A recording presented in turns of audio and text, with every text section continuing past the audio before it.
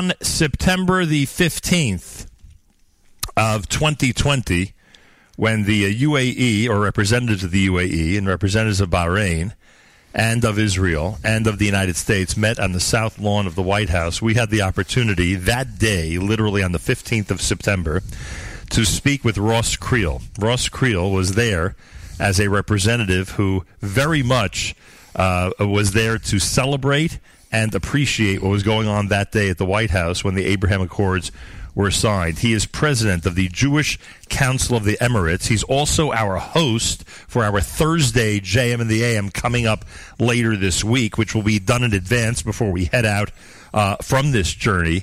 And he is here to officially greet us and welcome us to the UAE. It is an absolute pleasure and honor to welcome you to JM and the AM. Thank you. Welcome. Thank you very much. On behalf of the Jewish community of Dubai, welcome to our beautiful city. You have to go through the history for us again. When you did it for us 2 months ago, I was just taking such incredible pleasure hearing a story of tremendous forethought on your part. How did your relationship with what has now become the Jewish community of the UAE develop?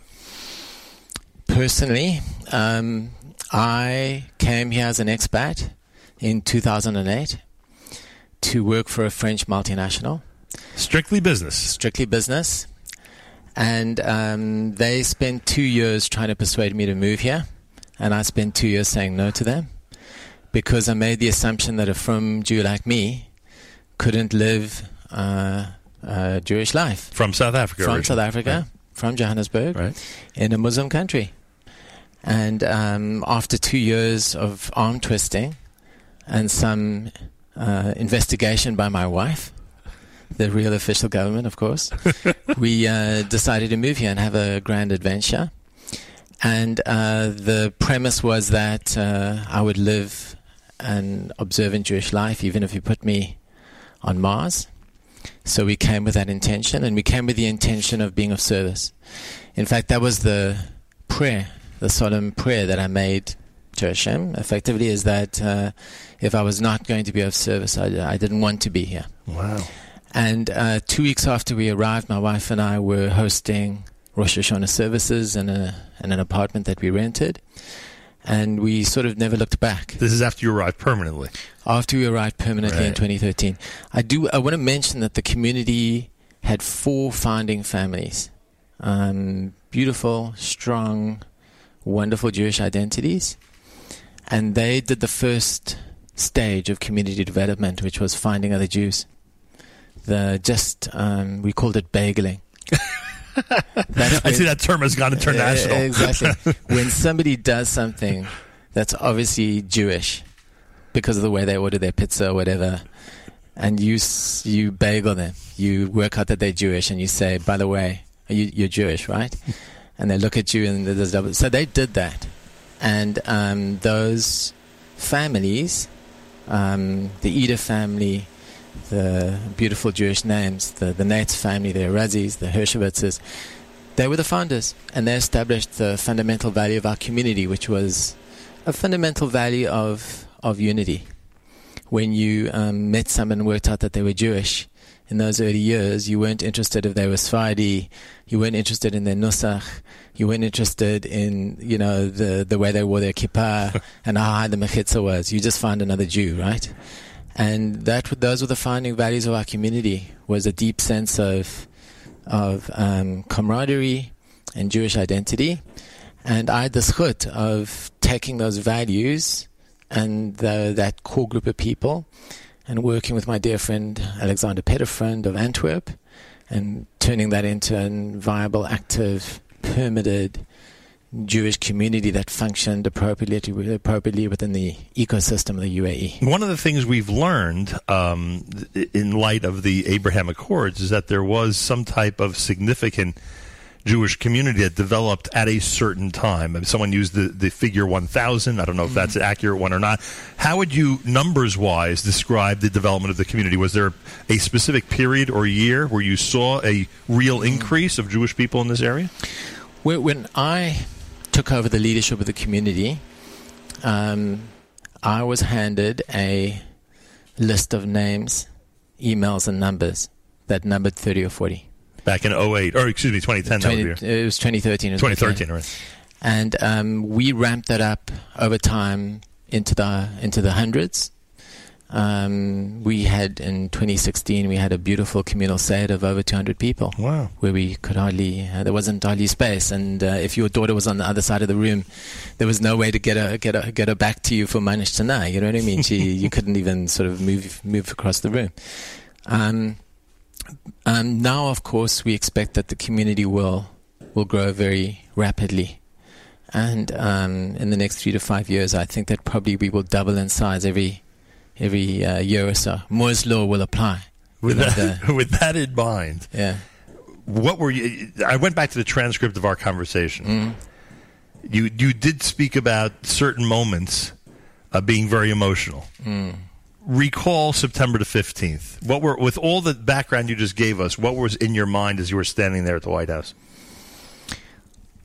The first thing I want to say is that, strangely, when I saw the 4 leaders walk out, the person I focused my attention on actually was His Highness Sheikh Abdullah, who is the Foreign Minister of the UAE.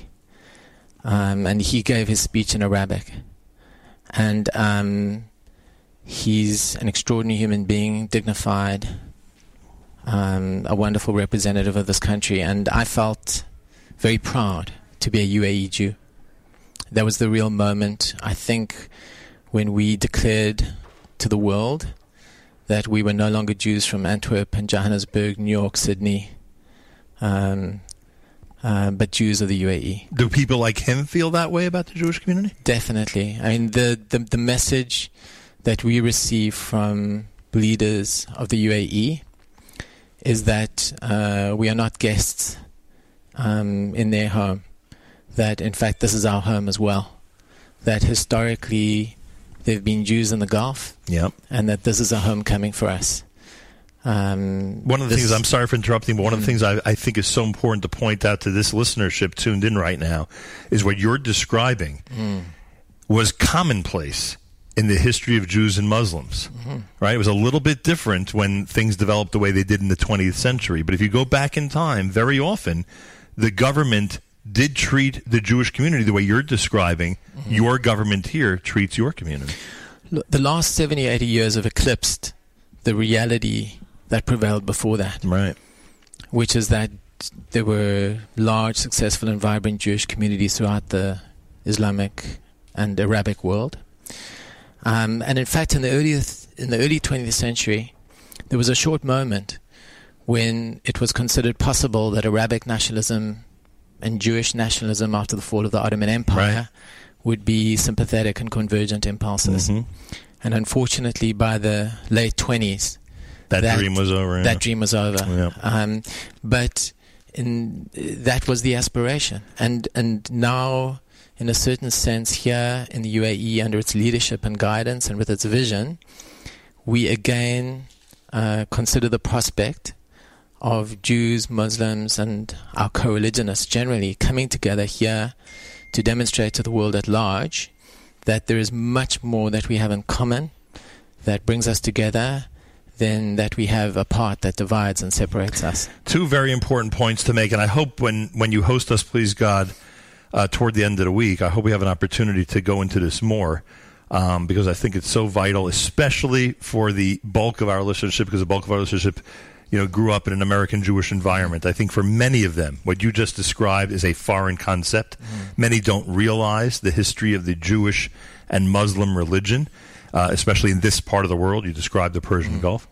And the second thing is that, again, because of what many of our parents and grandparents went through, and because of the development of the hatred in Israel, unfortunately, Arab versus Jew, many people don't realize that there are so many positive relationships between those 2 groups of people. And really, I believe September the 15th, with a real jolt, I think jolted the American Jewish community, again, who have the background that I described, into a new type of thinking, that there are Islamic leaders that have a real affinity to the Jewish community. True. So the September the 15th was designed, and in fact, generally, the UAE shatters your assumptions about Islam and about Muslims. And that is not something you're here to see it yourself, which is good because you have to experience it. And bring it to everybody, which we're doing right now. Exactly. You have to share that experience with your listeners. And it's the experience of seeing somebody in an abaya or a kandura, and they're going to watch Star Wars or wandering through the mall, pushing a pram just like you are. And there's a deep sense of connection.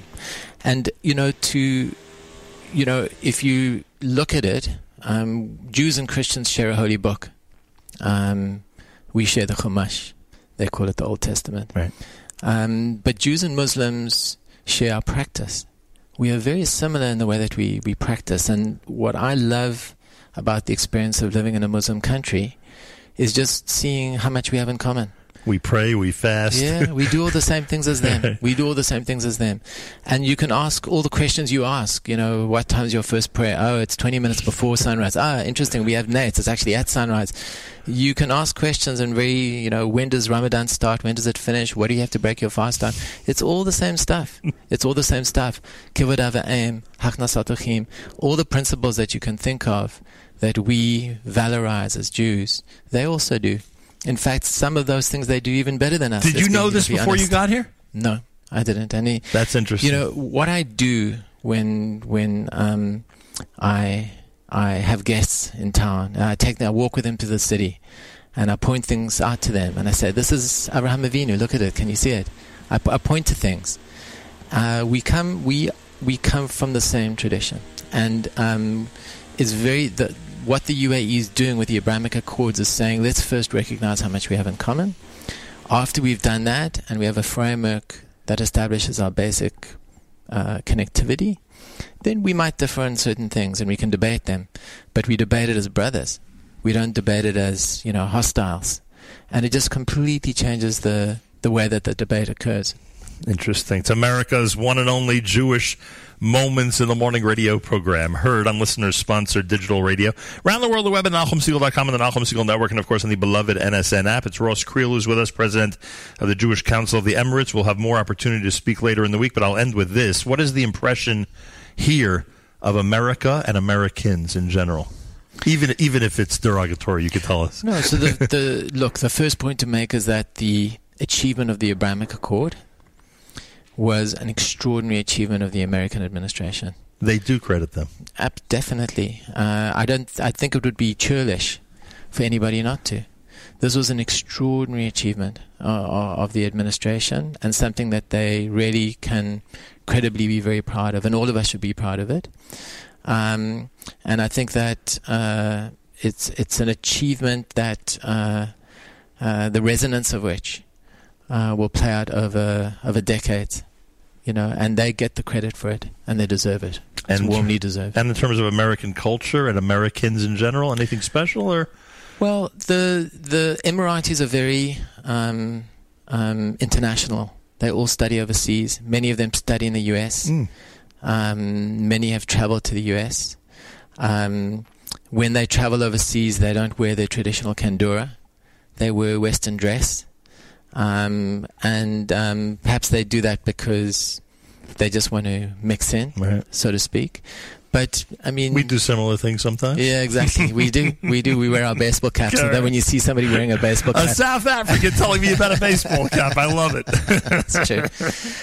But look, America is a leader of the world.